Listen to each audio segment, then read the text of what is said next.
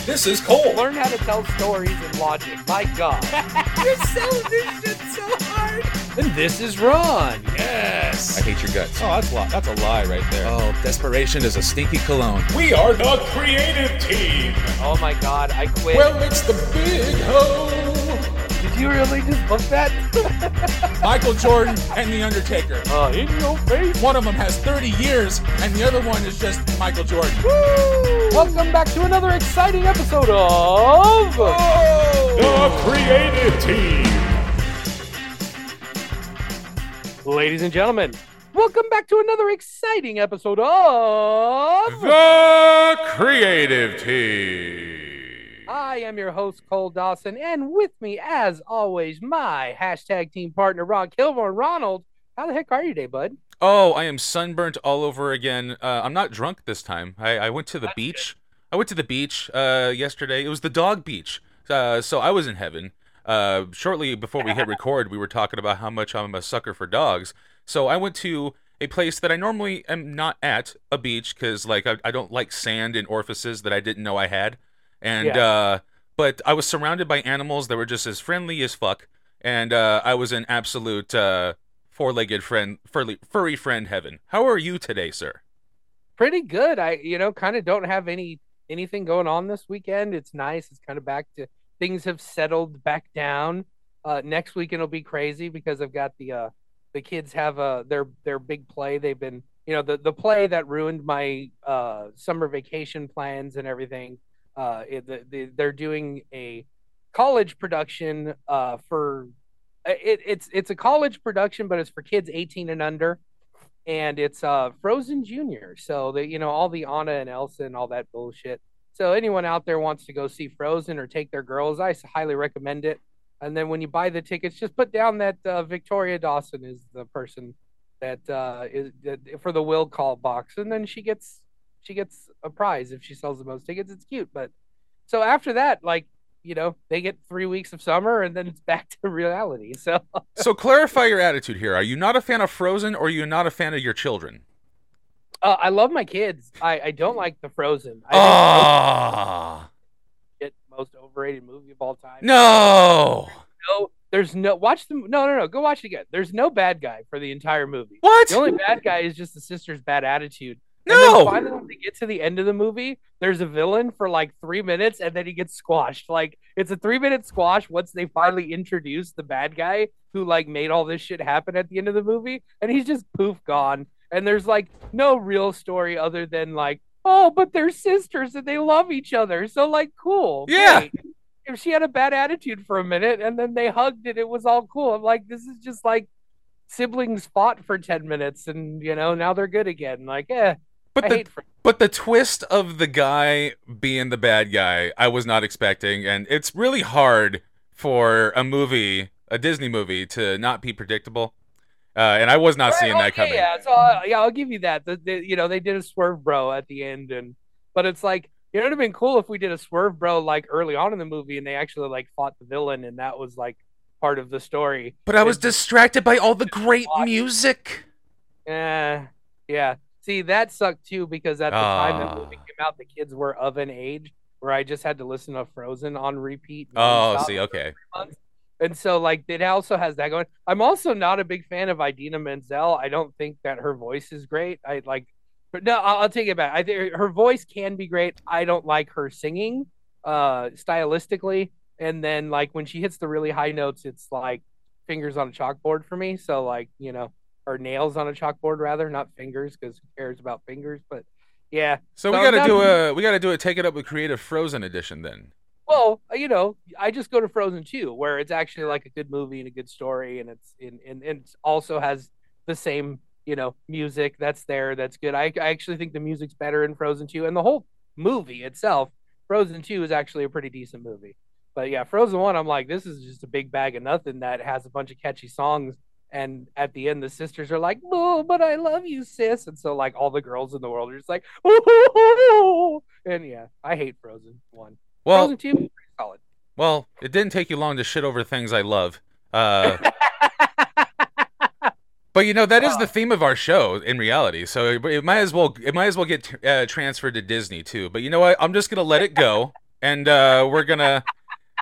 I think we should just start talking about why we're here. I mean, we have two parts of why we're here, Cole, and we're going to be talking about the U.S. Championship bracket. Yes, that's right. We're going to be closing July, a very red, white, and blue themed month here in the United States, and we're going to close it off with a two-parter representing the United States champion, and we're going to be doing a 32 entity bracket, and I'm excited to talk about that. Do you want to introduce our guest today, our third man that really was, in case of emergency, break glass situation, and we love him for it. Yeah, I mean, not really. Fuck him. No, I'm just kidding. I love this guy. He was the guy who got us into podcasting, ladies and gentlemen. Mr. DJ Barbecue. How you doing today, bud? First of all, I got to do one thing. There's a scene here. Got to get into character a little bit here. I think Frozen is just a drizzling shits or whatever. Break from that. Here's what everybody else on the outside of this universe is saying. Cole, let it go. God damn it. It was a great movie. You know that. Just get over it. Okay, anyway, I really love being here, and thank you for calling me at the last minute. And yes, podcasting. I love it. I eat it. I breathe it. I bleed it. So I hope you guys are doing good. And I am in the Dakotas, so I have to have my voice a little more elevated so you guys can hear me, you old, ridiculous podcasting fools. What? I like your pop filter there. That's a pretty cool looking pop filter around your microphone. Like yeah, it's pretty sweet. I got that idea from the legendary man himself, Howard Stern. Nice. This is a good man for inspiration. So yeah, before we get into this bracket today, what have you got going on in the podcasting world? You got any interviews or anything interesting popping off here soon? And how's the young Mr. Little Barbecue wrestling career? Mr. Iglesias is doing really well. He is football school. This will be his senior year. He is still doing refereeing in professional wrestling. He is still wrestling. He's having a good time. He's bulked up. He went from a measly 195, 210 to 245 right now. He's 6'1", almost 6'2" now. And he's just he's living the good life in high school for his senior year, as a senior can do. Myself, I do shows every once in a while, kind of limited because I have to make sure I'm at certain events with him. Audio gigs, and then I work for two promotions now. I do the graphic design and advertising and marketing for one, and the other one I'm just doing production and bringing the audio equipment in. But it's been pretty good. Good to hear. So yeah, Son's officially a strapping heavyweight now. That's fantastic. Yeah, he was he came home, got a couple new shirts, and I'm just like, kid, you need to lay off on the weights a little bit there. He goes, no, I'm good. Well, his sleeves on his shirts, even though that they're, nice fit, baggy around his waist and stuff, but he can't, his shirts are too tight now on his. Yeah. And I'm like, quit showing off. You're making the rest of us look like, lazy pieces of crap now.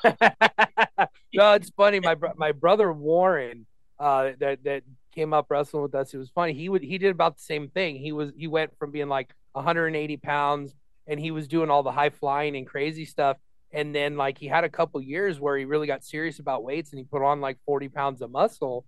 Yeah. And he hadn't wrestled in a while, and he went out and tried to do all the same, springboard, moonsault, shooting star press as I did before. And he hadn't really done a shooting star press with the extra 50 pounds or 40 pounds. Yeah. And, super lawn darted right on his fucking face. And he still hit the shooting star. He didn't short it or anything, but he definitely under rotated and landed face first on the shooting star. Luckily, it was the finish of the match, so he didn't have to do anything after that. But he had nice mat burn on his face.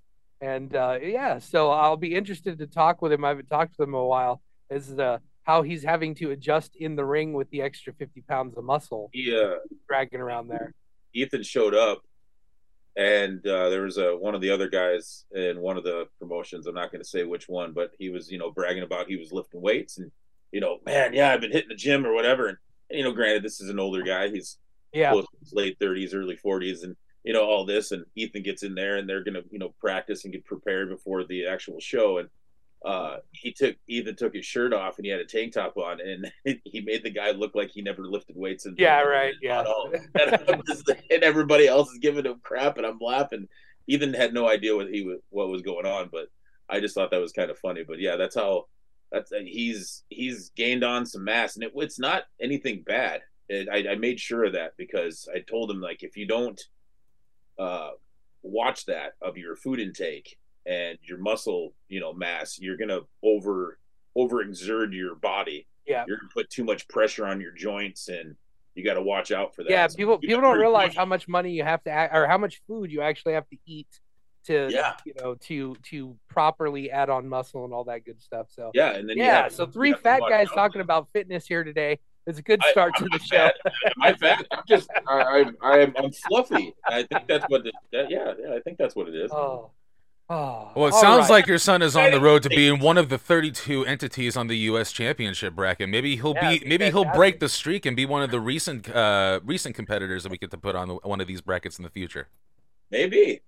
So all right. So let's get this bracket started. But before we do that, I've got some fun facts about the United States title. It's one of those things that, since it is a WWE championship at this point, a lot of people don't know that this belt goes all the way back to 1975 and was a territory belt and an NWA title, that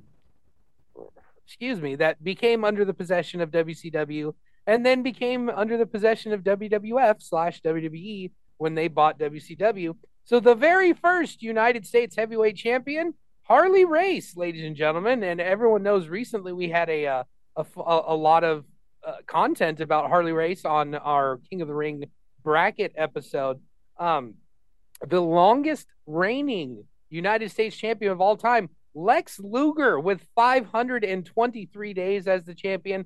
The shortest reign, Bill Goldberg, for about 30 minutes, which was fun. And then this is one of my favorite facts right here. Favorite factoid. The longest amount of time between title reigns, 1975, Terry Funk wins the United States title. 2000, Terry Funk wins the United States title. 25 years in between championships is kind of an awesome story that came up in my research. But also, this is one of the titles that has been held by a significant number of father-son combinations. So here we go. Johnny and Greg Valentine both held the United States title. Dusty Rhodes and Dustin Rhodes, Rick and David Flair, and of course, Black Jack Mulligan and his son, Barry Windham, ladies and gentlemen.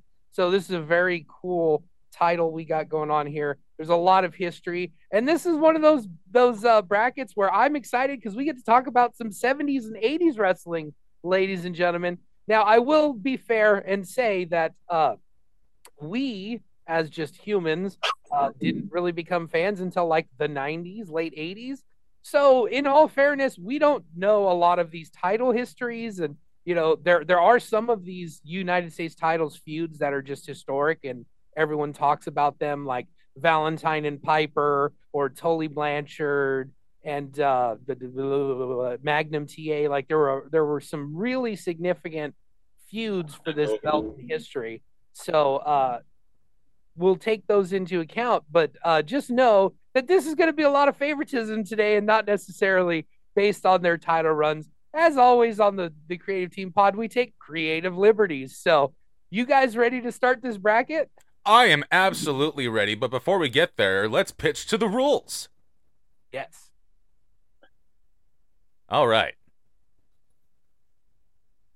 That was some magical rules there. And you have any questions, Chuck, before we move on and you realize what you have to do?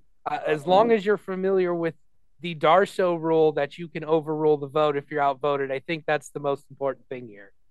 Yeah, I remember the Darsow rule I used, and it kind of made you upset. So that was a key win, and a champion. That is the point. Yeah. So can you tell me how that went again with Magnum TA? How do you say his name again with Magnum? Magnum TA. Yeah. Okay, there you go. Thank you. Brain fart. brain fog, whatever you want to call it. I couldn't think of Magnum. You were like Ricardo Rodriguez, Magnum.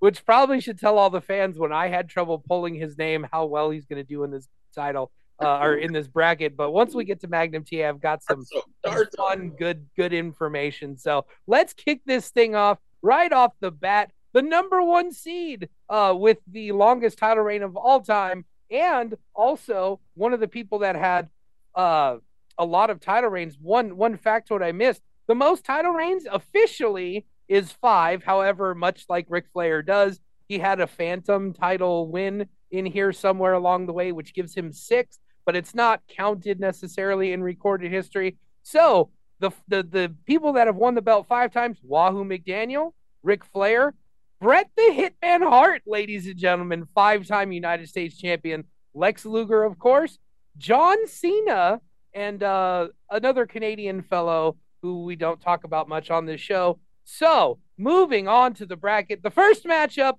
Lex Luger and the natural Dustin Rhodes, ladies and gentlemen. Ronald? Ooh. Well, I got much love for Dustin. I grew up on Dustin as Goldust, and then went back and reviewed some of the natural stuff. And then to this day, he's still contributing to the business and still putting out stuff that I love. But when it comes to the United States Championship, even for, my child time period, he was drenched in the red, white, and blue. I gotta go Lex Luger on this one. Yeah, I think for me, when you're the longest reigning champion of all time and you have the most title reigns, you should be synonymous with that belt. And while Dustin had a wonderful United States title run, had one of my favorite matches in the history of ever with, they did an Iron Man match with Ravishing Rick Rude over this belt. It's a great match. You guys should go out of your way to find it from WCW. I still think when it comes down to it, but when you're the longest reigning and you have the most title reigns, you deserve to get out of the first round. So I'm going Lex Luger here. Chuck? Well, after deliberation and knowing since early 90s, I'm going to have to go with Luger, not because of the patriotic theme. It's only because that he had the belt way back in the day, which that was the first time I ever recognized that belt, and I thought that was the best United States Championship belt in the history of the United States Championship belts, which was in the NWA era. So yeah, I'm going to have to go with Mr. Lex Luger, the total package. All right, off to a good start. Everyone agrees. Match number 2, Terry Funk and DDP. Now, I think this would be a wonderful feud and just great entertainment, especially DDP at the height of his babyface, stardom, and Terry Funk as just being a mean cuss heel, that mean guy from the ranch in Texas. I think this would be a tremendous feud, lots of entertainment value, and I think the match itself would be quite good with DDP and Terry Funk. But I'm a big time Funk fan, and so for me, just about anyone versus Terry Funk, I'm going Terry Funk all day and twice on Sunday. Ronald? Yeah, as much as I would love to see your face, me voting out Mr. Funk here, but no, I would have to say before I do so, DDP, I think he got really over with the United States Championship. Dare I say, the United States champion, along with this feud with Macho Man, is what put him on the map finally. And without that title run and without that feud, there wouldn't be I don't think there would be a household name like Diamond Dallas Page in the wrestling business. But Terry Funk and that United States Championship go hand in hand. And that little factoid that you spit out earlier about he basically DeLoreaned his way through time and won that title again. That's grounds enough to move forward for me. So I'm also going to go Terry Funk. All right, Mr. Barbecue. So I know that Terry was pretty much a kind of a household name with that championship, but then I'm going to have to go the opposite route. Now you're going to have to repeat the name because I can't say it correctly. I never have been able to say the other gentleman's name correctly. DDP? No. It's Diamond Dallas Page, right? Yes. All right. No, I'm just kidding. I'm just fucking around. No, DDP. I think that shot his career from somebody that started really late in his lifetime, and to Yes. be able to be in professional wrestling and do what he has done and still continuously do what he does. I'm definitely going to have to go with DDP. Bang, and I think that he takes that over good old Terry Funk. All right. Well, we have a vote of 2-1. Is that Darsow material this early, or do you want to save that for a little bit later? Charles, you. Let me think. I'm doing my little mathematics. No, I'm not going to use it. I'm not going to use it quite yet. All All right, right. Terry Funk moving on to the next round. That brings us to a fun matchup, as this is opposite as it gets. We've got Ricky the Dragon Steamboat and Goldberg, ladies and gentlemen. Ricky Steamboat and Goldberg. This one's a lot of fun, thinking about what this might look like. We've had a lot of fun with guests and Ricky the Dragon Steamboat on this show, so I'm going to send this right to DJ Barbecue here and find out what he thinks of this Steamboat Goldberg matchup before Ron and I speak. I'm going to have to not apologize for not saying the other gentleman's name, but I'm going to have to go with the Dragon because it would be a contradicting, hypocrite if I said anything negative about a Dragon. Thus, because I have somebody that I know that's Dragon, plus a legendary person that I've known that others Dragon. So I'm going to have to say the Dragon goes ahead of the Nugget.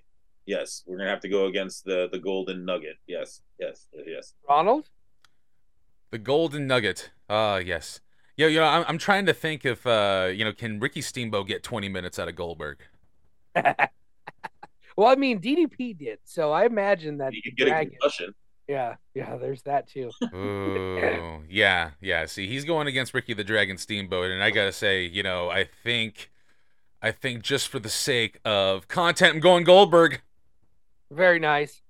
So for me, when it comes down to the United States title, Goldberg's reign as a couple of reigns as United States titles were very short-lived, and they were just kind of used as a means to build the streak and moving on the storyline, helping Goldberg eventually get to what his real push was for, the World Heavyweight Championship. So for me, Ricky the Dragon Steamboat is kind of one of those guys who's synonymous with the secondary title. Like, he's that guy. He's one of the best in-ring performers ever, but not necessarily the great promo guy, but we know that Steamer's going to go out there and have a great match every time on the card. Some of my favorite matches from childhood, Ricky Steamboat feuding with Stunning Steve Austin for this belt. I mean, it's one of those matches that I just vividly remember from childhood. And most of those matches are either Bret Hart, Shawn Michaels, and then there's a handful of WCW ones, and they all kind of centered around either the television title or the United States Championship. And so for me, even my childhood fandom, 9-year-old me, it was Ricky Steamboat. And then, going forward, looking back at history, expanding, and looking at the feud the Steamer had with Flair for the United States title in the early 80s, it's just incredible. So for me, I think Steamboat gets the vote here. So, Steamboat moving on? Yes. Good with me. Yeah. I think it's a good one. I agree. This matchup right here, I love it. And this is one of those dream matches I didn't know I needed, and I didn't really look at this when I put the bracket together. So right now I'm just visualizing it in my head. Hot Rod, Roddy Piper taking on Stan fucking Hansen, ladies and gentlemen. Ron? I mean, you talk about just live rounds in the ring and before the match. Like, I think Piper would throw more live rounds in the promos than Stan Hansen. Stan wouldn't have to. He would just get in the ring and just, speak his words with his fist. I mean, the man is, and I'm talking about Stan Hansen, the man is probably still attempted to be duplicated to this day with like a Walter and guys who try to implement that style. Like, his nickname was the Lariat for a reason, and people still try to pass that off as a finisher to this day. Oh yeah. It was a huge part of the the JBL mystique in title era. Like, I mean, he, carbon copy, well, attempt at a carbon copy of Stan Hansen, absolutely. Yeah, and I only it's great that we're talking about Stan Hansen, and he might be going forward in this round. I already forgot who he's going up against, but Piper, Roddy Piper, that's right. Yeah, but no, yeah, which is why you're talking about Stan Hansen right now, because you're about to vote Piper. Yeah, that's true. That's true. But I wanted to get this out because I only recently learned this. But in Japan, I can't pronounce the name because I only heard it once. But they called him a Japanese nickname, and it stood for Unsinkable Battleship.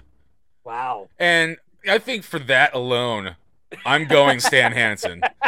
Wow. Yeah. Wow. You set that all up like you were definitely going away from Stan, so you wanted to put him over here in the first round, and you didn't even discuss Roddy Piper. That in and of itself is historical on the show. Well, you can go back in the archives and hear my praise for Piper, but good Lord, I never talk about Stan Hansen. It's because he never comes up in this show, but he did, and there's a lot of facts about him that are freaking amazing. We didn't even get into the point where he popped out Vader's eye. All right, Charles, let's go to you, Piper and Stan Hansen.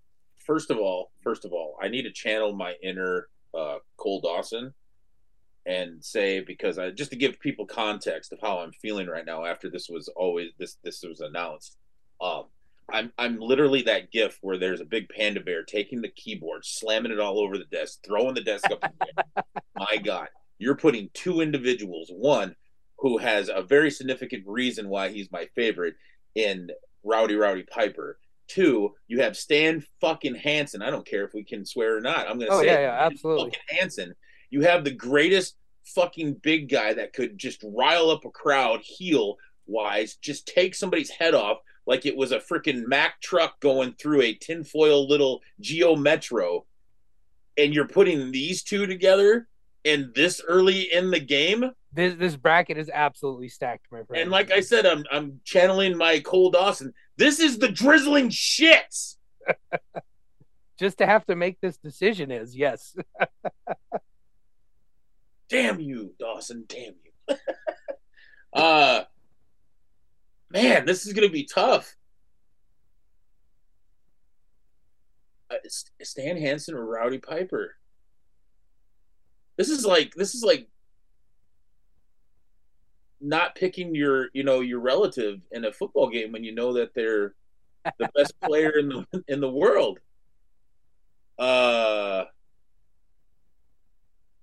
Stan Hansen or Rowdy Piper? Well, ladies and gentlemen, friends of all ages and friends of everywhere, of anyone alike, let me see what the record books show so I can. This is tough. I'm not. Okay, well, would you like me to walk through my logic first? Please. Yes. I will go give Dawson this because Stan Hansen is one of my historical all-time favorite wrestlers in the history of the business. I think he is everything that a heavyweight wrestler should attempt to be in this world. I think he's everything that every wrestler should attempt to be. Believable. I mean, this guy literally had an entire country running scared from him every time he left the ring because he was so real, so believable. In an era where at the time the Japanese wrestlers didn't really I don't want to say they had the respect for foreign wrestlers in Japan, but like Stan Hansen took that to a completely other level where they feared for the lives of all their heroes every time they faced Stan Hansen, to the point that Stan Hansen could have won any belt and been the champion for decades and no one would have cared, no one would have been upset. I love Stan Hansen to death. However, once we bring it into the United States Championship, his reign was a blip on the radar, and happened basically because of turnover in the front office, and Bill Watts got involved, and he wanted some more realism, and so he brought in Stan Hansen, and it was short-lived. Whereas Piper, even though his title reigns were also short lived, his feud for this belt led to the legendary dog collar match that to this day, literally just a couple months ago, someone was trying to recreate and recapture. CM Punk and MJF built their entire feud, and a lot of their talking points about the Roddy Piper Greg Valentine match that culminated at the end of this feud. And because of that match, Roddy Piper went so hard and cared so much about realism. He lost hearing in one of his fucking ears because of that dog collar match. So for me, when it comes down to believability, both of these guys are the top line examples. But since we're talking about the United States title, I'm going to go Piper, and that makes the decision yours, Charles. So what do we got? We got two Pipers. Nope. Ron went Stan Hansen. I went Piper. So you decide who moves on to the next round. You've heard all the arguments. So I easily had both stats up, and I noticed that obviously Stan had way lower reigns, continuous days of champion compared to Piper. Yes, I remember the dog collar match with Piper and Greg Valentine, or Hammer Valentine. Excuse me, I misspoke there. Stan's a. It's worth mentioning that shortly after Stan's retirement, he went on to manage his children in the very hit single "Mbop." Yes.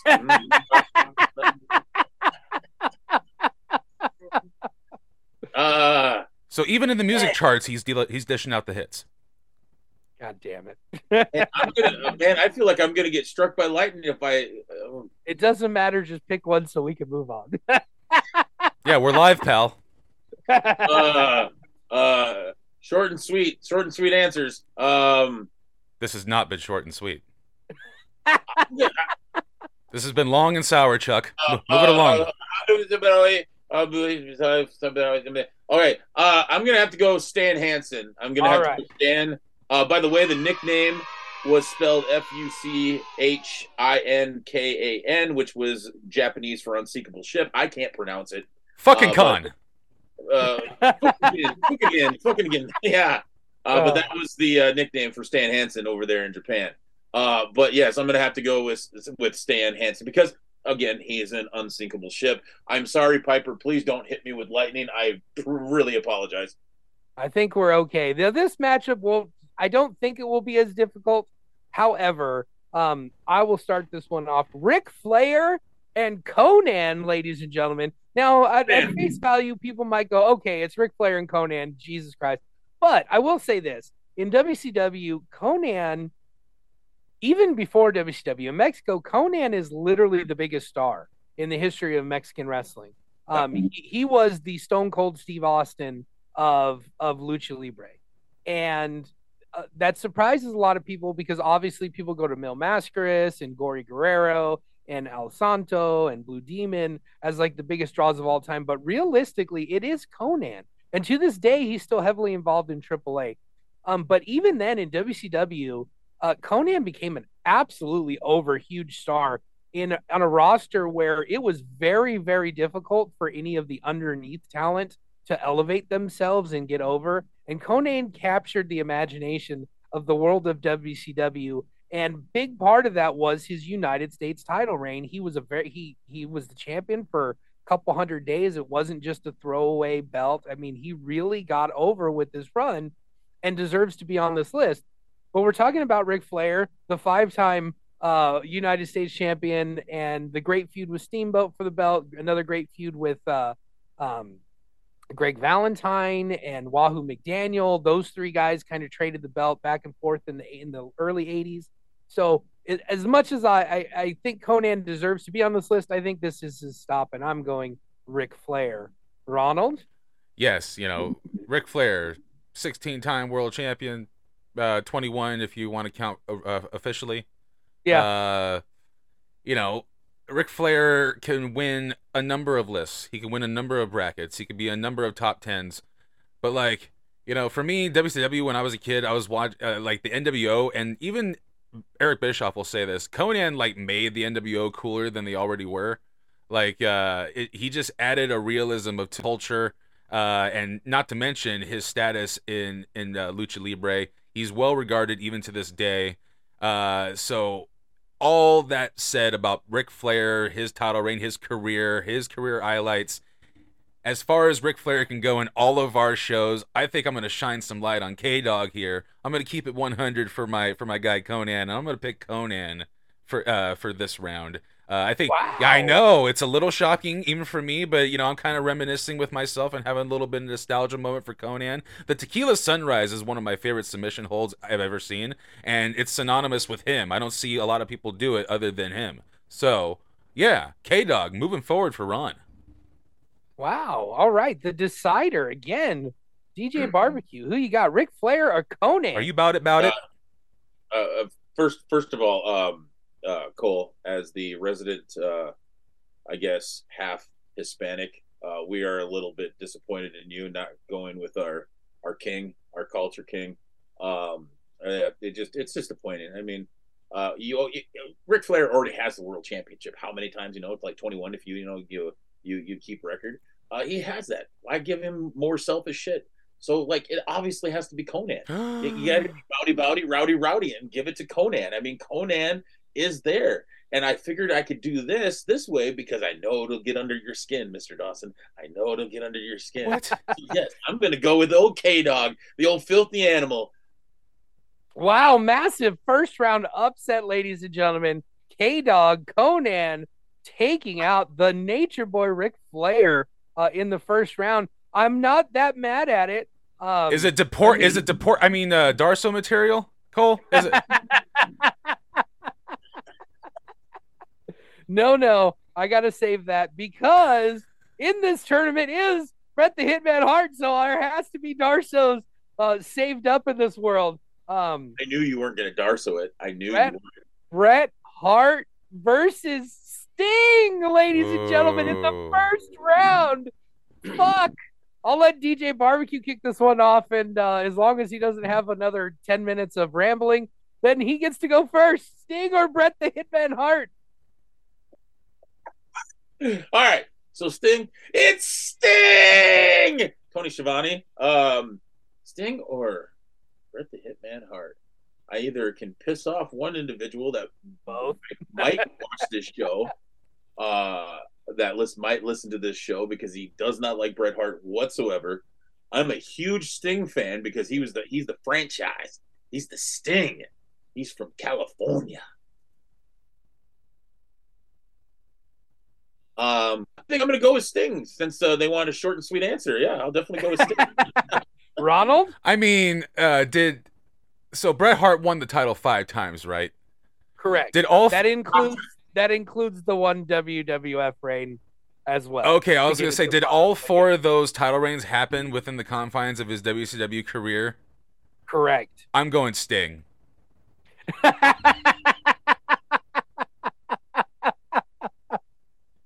Oh, wow. And so I may have done a little bit of a swerve there. This isn't Darsow material for me because we're talking about the United States Championship. And I feel like what Ron just kind of alluded to and joked about right now is Bret Hart's WCW run was not great. We've talked about it on the show. I believe we have a Take It Up with Creative episode dedicated to Bret Hart's WCW time because they completely dropped the ball. And if we don't have an episode, we're going to have one. We definitely have that. If I'm not mistaken, Bret's been on record saying that his WCW run was the drizzling shits. Absolutely. It's funny. I just watched a 14-minute Bret Hart kind of shoot interview where he was talking about WCW and this whole run anyway. But the United States title was one of the good things they actually did with Bret. He had some great feuds in WCW. They just, I read a couple things recently just to get off on a little WCW booking tangent. So not only did they bring in Bret, and the first thing he did was go after Hogan basically and be like, nah, dog, we're not having referee bullshit. At least that was the story they told. And then Hogan had the ref not do a fast count. But anyway, Bret and Hogan never happened. In fact, they ended up tagging together like a month after this because the first thing they did after they brought Bret in the conquering hero was kind of make him a quasi heel. Like, he's so stupid. But also, when Hogan started the NWO, he turned on Randy Savage, and they never had a Savage versus Hogan match, motherfuckers. Like, they also turned Savage heel almost immediately. Like, yeah, WCW was a shit show, and for that, I'm gonna go with Sting because his stuff happened in the NWA. It was earlier, so it's unified. We all voted Bret Hart out in the first round of a bracket. Wow, we're friends. Hey, look at that happened. All right, now this one is just kind of out of necessity. I will say, I put these two together just to make sure one of them gets in the second round because they both deserve it. But Wahoo McDaniel and Blackjack Mulligan. Ronald, you got some deep dives on these two guys? Any real, opinions? Oh man, so like, especially with Blackjack Mulligan, I love the one where, he I love when he who gives a shit about Blackjack Mulligan? Jesus Christ. Oh my God. Barry Windham, probably. Yeah, Barry Windham might. Barry Windham's biggest run in WWE was, as one half of the Blackjacks with Bradshaw. Right. Yeah, right. But I don't know much about Blackjack other than he's world renowned as, I know that he had the claw hold as a signature just because I know that from Cornette. Brawler type, like a Bruiser Brody, but I can't argue against Vince McMahon's favorite football player. There you go. So I got to go with Wahoo McDaniel because if anyone knows football, it's Vince McMahon, and Yeah. and I got to go with what he considers to be the great at the game. Charles, you got any strong input here on the Wahoo McDaniel Blackjack Mulligan debate? Well, the only wrestler that I've ever really considered a blackjack would be Blackjack Lorenzo. So I'm gonna have to go with Wahoo McDaniels, because I just like Ron said, Blackjack. Okay, fine, whatever. It's Waha McDaniels. Waha. Yes, and Lorenzo, not Lanza. But it's all good. So I knew this one was going to be one where I have to give all the information, and that's fine. So Blackjack Mulligan, one of the great tag teams of all time, the Blackjacks. Really legendary tag team. Like they were one of the first big heel tag teams in the 70s that really got things going in a new direction. Like Ron said, big brawlers. But they did use the claw hole, so that there's that part. But yeah, Blackjack, great worker. But I got to tell you this: I've watched a lot of Wahoo McDaniel. Ronald, you will love this motherfucker because this is like 30 years before his time. This is right in there with that Stan Hansen, Gunther type wrestler.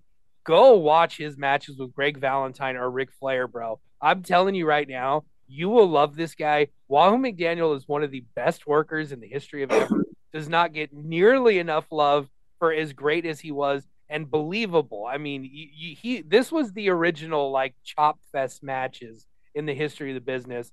And I mean, him and Greg Valentine beat the ever-loving shit out of each other. Greg Valentine in Mid-South is maybe one of my favorite wrestlers of all time. I highly recommend it. It's on the YouTubes. It's on the network. Go watch some stuff from Mid-South with Wahoo, and it will change your life a little bit, I think, knowing that Wahoo existed. So it is a clean sweep for Wahoo McDaniel, and yeah. Touchdown! Did you know that he got his nickname from his dad? Sure. Wahoo got it from his dad because his father Hugh was known as Big Wahoo. Did you know that? Thank you for that little factoid. And he was a football player. And actually, here's another particular little kind of side note, whatever. One of his coaches and in a Pony Little League team was George H.W. Bush. Wow. That was a fun I didn't know that until I looked that up. I knew he played baseball and I knew he played football too, but I didn't know that. It's kind of like that. Mick Foley has that connection with what's his name, Kevin Sullivan, he's an actor. No, not Sullivan. He was on the high school wrestling team with him, and he played in King and Queens. James. He's Paul Blart. James. He was Paul Blart. Kevin yeah, James. Kevin James. Yeah. Yeah. Yeah. Yeah. So it's kind of like that little inner, twine of like the metaverse, I guess, if you want to put it that way. You should have quit with the George Bush fact. Yeah, that was a great one. Should have. That was fucking not something I was expecting to hear today. That's great content. He was a professional football player. He played for the Houston Oilers. And he ties into the U.S. and oil. Played for the Denver Broncos between 1961 and 1963. Mm. He was a linebacker for the New York Jets. All right. Well, I mean, Wahoo's around, so we can talk about him next round as well. So okay, let's save some factoids for round number 2. Now you guys were mad about the Stan Hansen Piper one. I'm way more mad about this one. I feel like I'm the only one that's going to be dying on this hill. But Tully Blanchard and Stunning Steve Austin, ladies and gentlemen. Ooh. I got to tell you, I am the one. I know that Mondo Vega, another local wrestler out here, feels the same as I do. I, for one, think Stunning Steve is way better than Stone Cold Steve Austin. I fucking love Stunning Steve so fucking much. And I really love Tully Blanchard too. He's great. Tully Blanchard's one of those guys that probably in any other era would have been a world champion at some point. And he just couldn't get there because he had Flair and Race and Dusty on top of him. And then Sting came along. But I love Stunning Steve so much. He is like that. This is one of these things that just in my head, 9-year-old me loves Stunning Steve so much that at this point he has to go over for me. Like I've got Stunning Steve.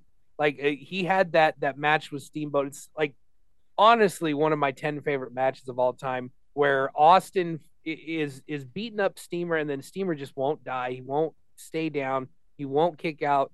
And they had the over-the-top rope disqualification rule at the time. So Austin just finally gets frustrated with Steamer not being able to beat him. And he just goes, fuck it, and tries to throw him over the top rope. And Steamboat hangs on and skins the cat and comes back in. So he grabs him and throws him over the other top rope. And Steamer hangs on so that Austin doesn't get disqualified. He fought so hard to win this belt. Like when he gets to the finish, it's just like, I love Stunning Steve, so I vote Stunning Steve. Ronald? Yeah, I'll make it short and sweet. I'm going to go Stunning Steve as well. As much as I disagree and say that, as much as Stone Cold Steve Austin's pockets would disagree, his bank account definitely loves Stone Cold Steve Austin way more than Stunning Steve. But, as far as in-ring ability, the wrestling that we like to watch, the storytelling that we like to see, it's Stunning Steve for me. Stone Cold had to become a brawler out of health necessity. Go figure. And the Stunning Steve era kind of makes me look back to a fond memory of when the dude can actually go as a pro wrestler, hold for hold in the ring. And his feud with Steamboat is a shining light on his United States Championship run, and therefore has to move on for me as well. All right, Charles? Well, I think this is the part where you use the Darsow to make sure somebody gets in there without having to be voted out, right? That's really up to you. I mean, if it's all Tully Blanchard for you and it's a no-brainer and you think we're wrong, this is absolutely your opportunity to use a Darsow. I heard a little bit of like you're really gonna put. I honestly think you can't go against Tully Blanchard. I mean, I understand the Stunning Steve part. But Stunning Steve didn't draw any money either, so you had to go Stone Cold. The potential of Stunning Steve was there. It obviously was there, but it wasn't the draw because you had how many others individuals that were pretty much the same type of character. You kind of got fallen in the background with everybody else trying to do the same thing. Tully, I'm going to have to go with Tully Blanchard. I think Tully Blanchard should be the one that advances in this, just because of the history, the longevity, the impact that he had as Tully Blanchard compared to Stunning Steve did in pro wrestling. So I'm gonna have to give Tully Blanchard the Darsow. I'm gonna have to. Oh, we're playing the music. A first round Darsow, my feelings aren't hurt, but it just goes to show the passion that people have for old Tully Blanchard. And, according to Charles, he may advance in this tournament, but, to me and Cole, he only advances in age. And Well, no, like honestly, this is one of those where I thought for sure there's no way that Stunning Steve is going to win anything ever, and so I didn't even talk about Tully. So I'm glad I get to talk about him again because, like in reality, for me, if I'm talking about historical, like yeah, Tully moves on, so I'm not mad at all. Yeah. This is probably the least mad I've ever been at a Darsow. Yeah, absolutely. But I I think this time the Darso was used for the right move. Yes, Like, yeah. was used for the right move last time. You know this. all right. Oh, this one's fun. This is an interesting little matchup. A couple of second generation wrestlers here. Greg the Hammer Valentine taking on Dean Malenko, ladies and gentlemen. This is one of those matches I didn't know I needed to see. Ronald? Oh man, my claim to fame with Greg the Hammer Valentine is my forearms being compared to his by the late great Lanny Poffo. Rest in peace, good sir. But the dog collar match I only recently watched because AEW told me to do so. That was awesome. But Dean Malenko is like the guy that I grew up watching, and probably is one of those guys that when I grew up watching, he was great the entire time, even though he didn't really get a fair shake creatively. Right. I mean, he was kind of plagued by just a dim personality, but the dude got it done in the ring. It was the first time I've ever seen a top rope DDT in WWE ever. So yeah, I don't think we're gonna get a lot of lists with good old Dean Malenko in there. So I'm using this as an opportunity to advance the gentleman forward. Dean Malenko. Wow. Wow. So I'm going to go to Charles here first.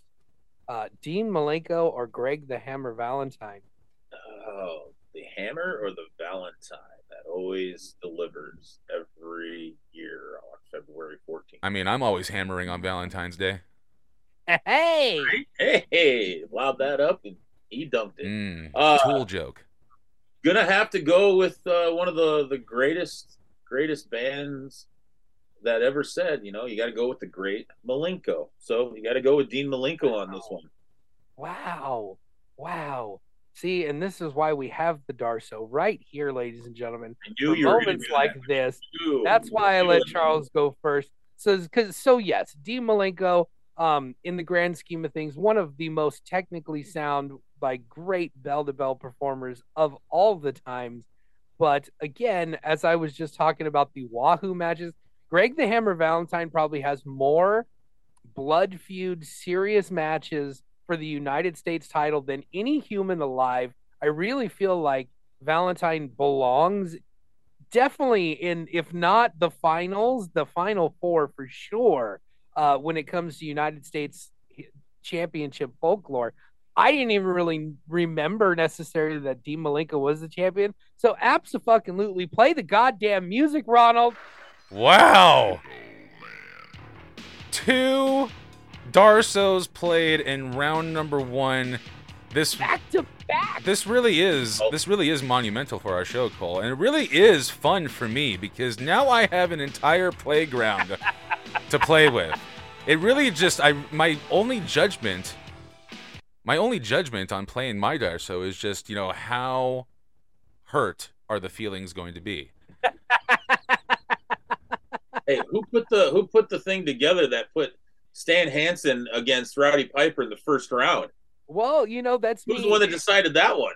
Well, that's just the way it works out. Sometimes, we rank. I try to rank these people for the most part. Every once in a while, I get something like, look, I know if I put Wahoo and Blackjack in separate brackets somewhere, they're both out in the first round. So every once in a while, I'll do a little, let's say they're from the same era, so let's just pick one of those two to move on. But it's just sometimes it's the way the rankings work out.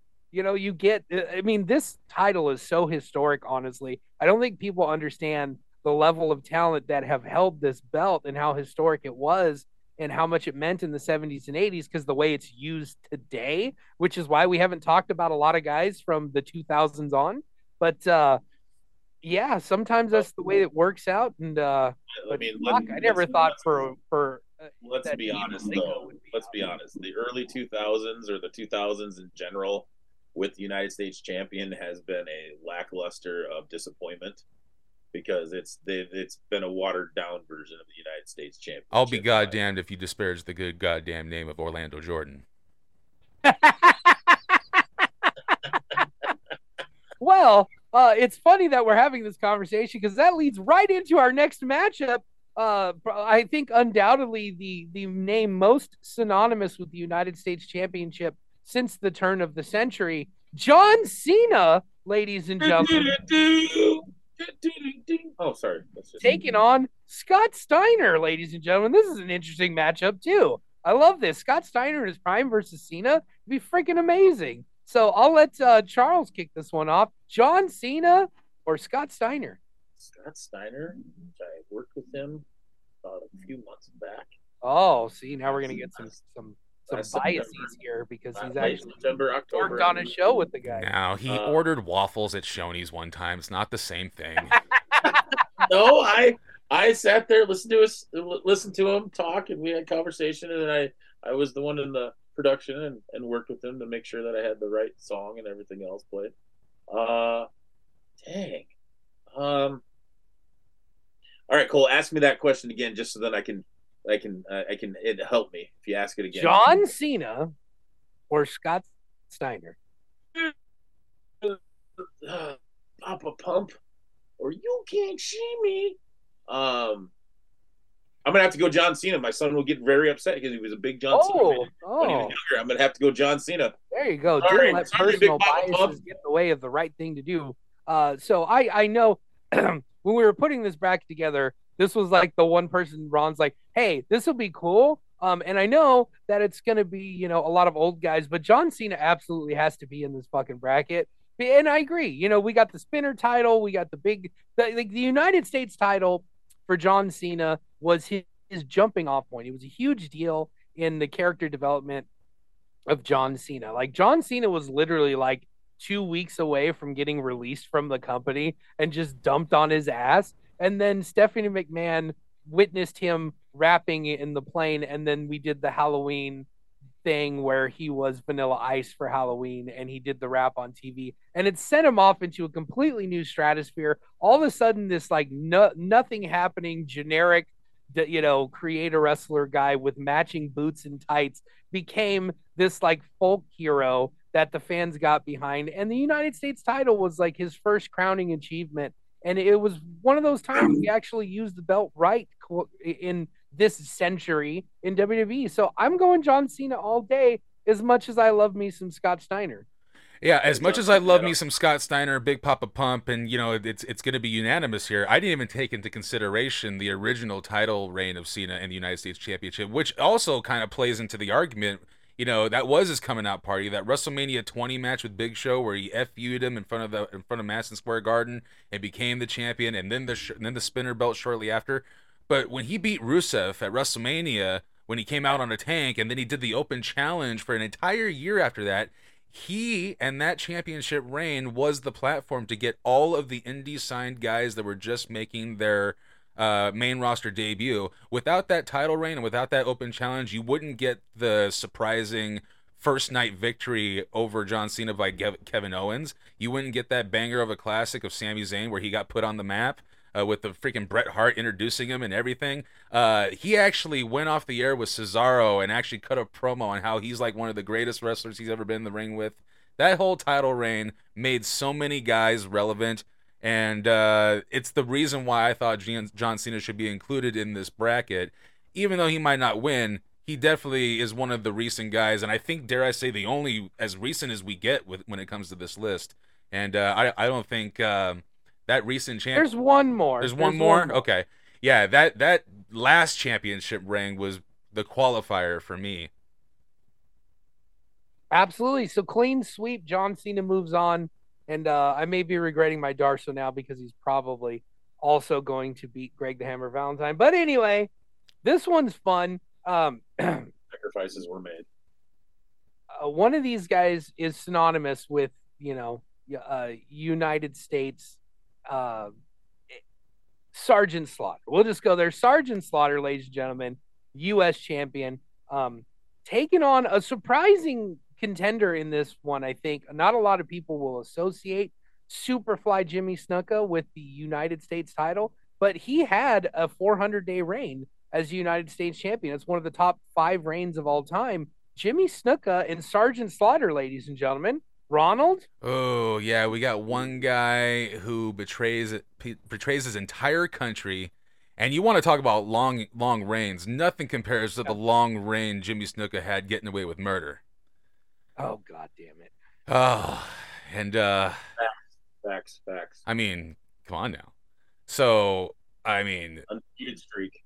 yeah, it's amazing what you can get away with by claiming like like the amount of concussions. Yeah, because he definitely concussed himself stupid at one point. Oh yeah, towards the end of his life, it was pretty sad. Yeah, but we're talking about the United States champion, and I know we can't talk about certain Canadians, but we could talk about Jimmy Snuka.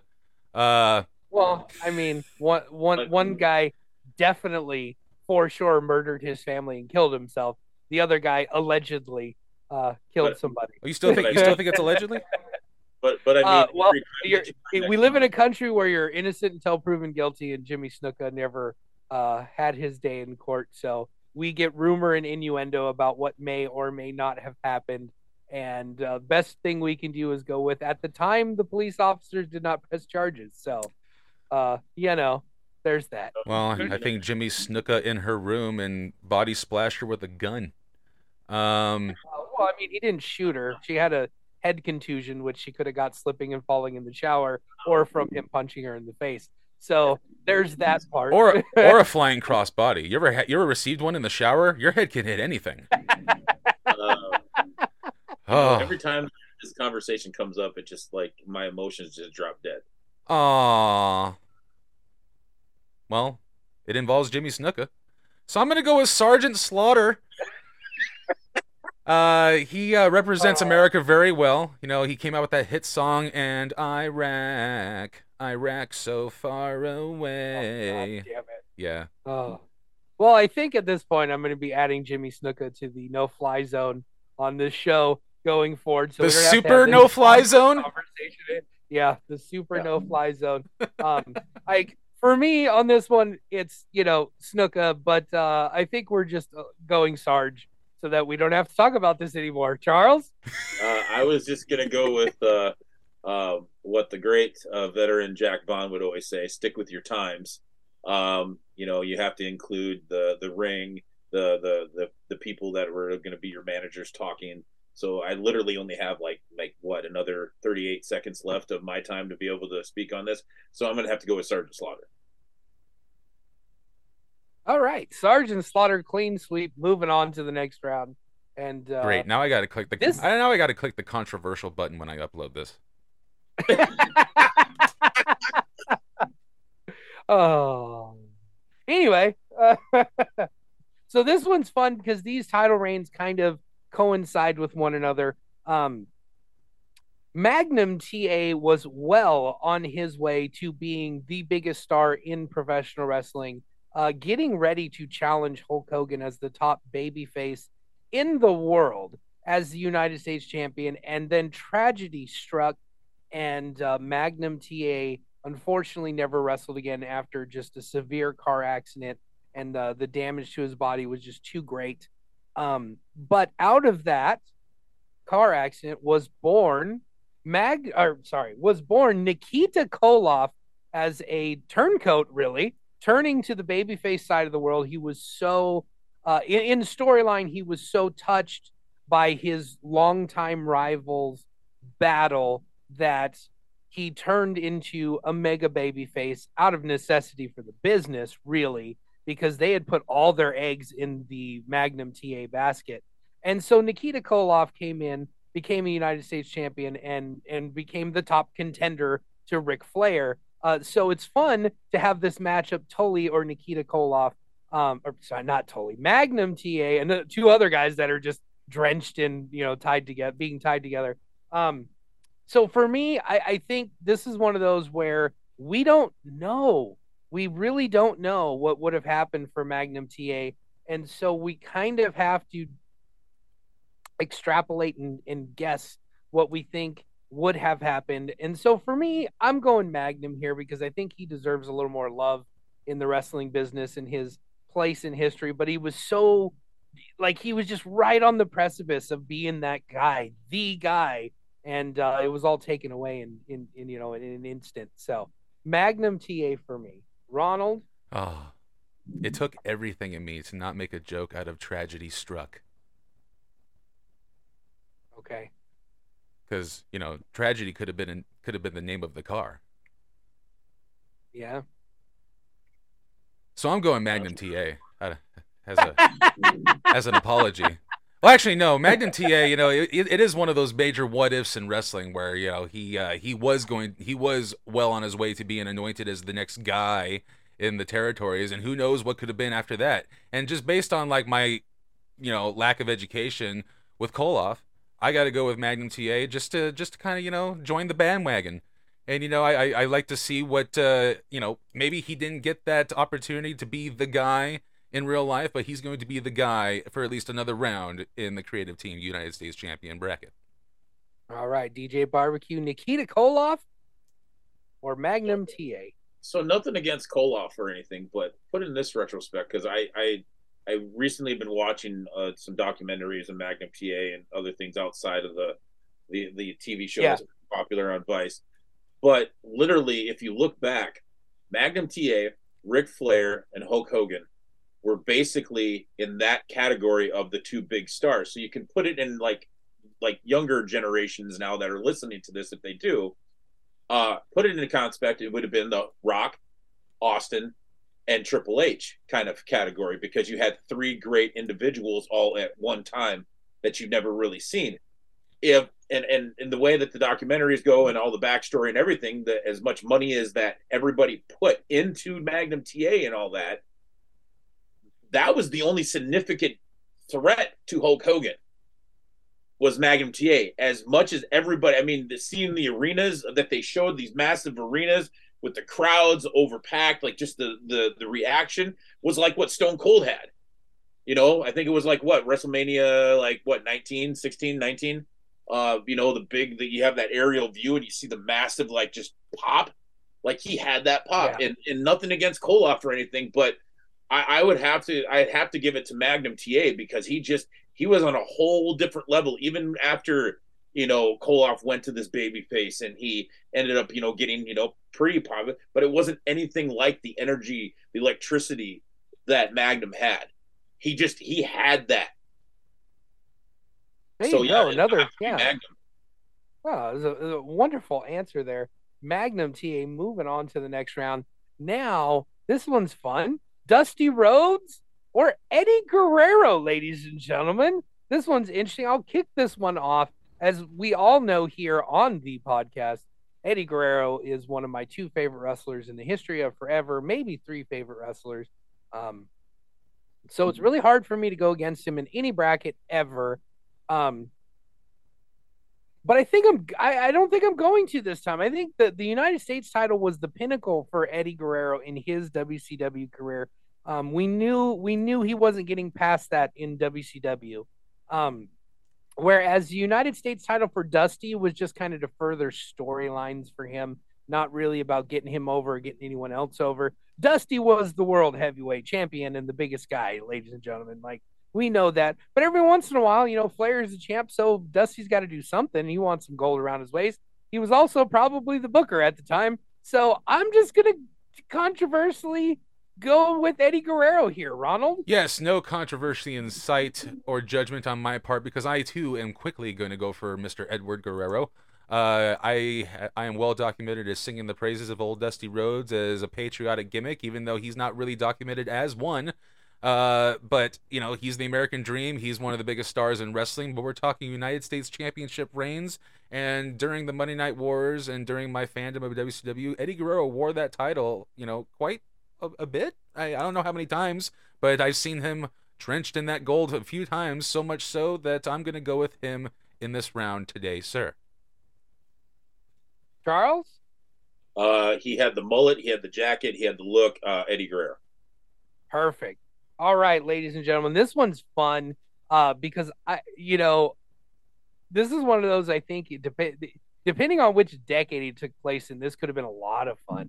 Dirty Dick Slater taking on MVP, ladies and gentlemen. And see, a lot of people don't know MVP is right up there as the longest reigning United States champions in WWE history. He's only 5 days away from being the longest reigning champion, or the longest reigning U.S. champion. He's right up there with Dean Ambrose. But as when we were debating this, as Ron put it, Dean Ambrose had the belt, but he never defended it. MVP for a whole year with this title did a lot with it, and it was his pinnacle of his career. So I'll kick this one off again since I'm already kind of debating it out loud. I love MVP. This is one of those times where we get to talk about someone that's not going to make a lot of lists. So we're here with MVP. Although we may have another list for MVP coming up here shortly, ladies and gentlemen, foreshadowing. But Dick Slater is one of those guys that he's a wrestler's wrestler. Like when you listen to guys from his era talk about the best wrestlers, he gets mentioned almost always. Dick Slater comes up, and the reason Dick Slater never became a much bigger star than he did was because some nights he showed up to the ring and he wanted to have some fun, and so he would do a lot of comedy. He's one of the first guys that did all the Three Stooges spots and that silly kind of stuff, and the over the top selling and the eye pokes and the to like trip on his own 2 feet. And he would entertain himself and the boys a lot, but he didn't entertain the promoter so much. So he got held back quite a bit. But Dick Slater, great worker. I highly recommend adding him to the list of homework for the listeners. If you want to watch a great worker, go watch some Dick Slater. But for me, I think I'm still going to give MVP the edge because I think his title reign was more significant to his career and him than Dick Slater. So MVP for me. Ronald? Yeah, Dick Slater is another one of those guys that I don't have a rich education on, other than I saw a tag match between himself and Great Muta versus Ric Flair and Sting on an old WCW pay-per-view that I don't know how I watched it. I probably got recommended a match elsewhere on the card and ran into that and go, what the fuck is this? Yeah. So there's that. I do like the placement of these guys because when Dirty Dick Slater was the rebel, he definitely came out in the Confederate flag a lot. Yes, that's why I'm saying this could have been a really interesting matchup depending on which decade it took place, because this could have been one of those times where we suspend disbelief a little bit and we get a little bit of that racial motivation. Yeah. That's what I was talking about. This match, this feud could be something really special. I think if we get serious Dick Slater with the Confederate flag and we get MVP, the reformed criminal and all that stuff, we could get a really lot of good stuff out of this, a lot of good content. But for me, and as we discussed, as you pointed out that we discussed before this bracket was made, MVP, other than his managerial skills today, his claim to fame was his United States Championship reign. And we've danced around this gentleman's name a bunch of times during this episode, but it rhymes with Schmish Menoir. A little known fact for MVP's title reign is that he beat Schmish Menoir. Chris Benoit. It's a man. It's a thing. He was a wrestler. He beat Chris Benoit 2 clean falls in a row in a 2 out of 3 falls match to defend his championship reign. So during that time period, they gave him everything. They gave him the big entrance, the big push, the big title reign, a long United States Championship reign during a time where they were trying to make it mean something. And I think, other than the Cena push, he was the only other guy that really did something with this title. And, man, I'm kind of glad that he's moving on. MVP for me. All right. Charles, anything to add to the conversation? Well, like they say in the way of life, having a dirty dick is never a good thing, so you got to be sanitary and clean it up. So I'm going to have to go with MVP. All right. Solid reasoning as anything else that we use on the show. Moving on to the last 2 matchups of this episode here today, ladies and gentlemen. Harley Race or Ravishing Rick Rude. Fuck, how did this happen? Old Dawson. Harley Race, the very first United States champion, and Ravishing Rick Rude, ladies and gentlemen. Charles, I'll let you kick this one off.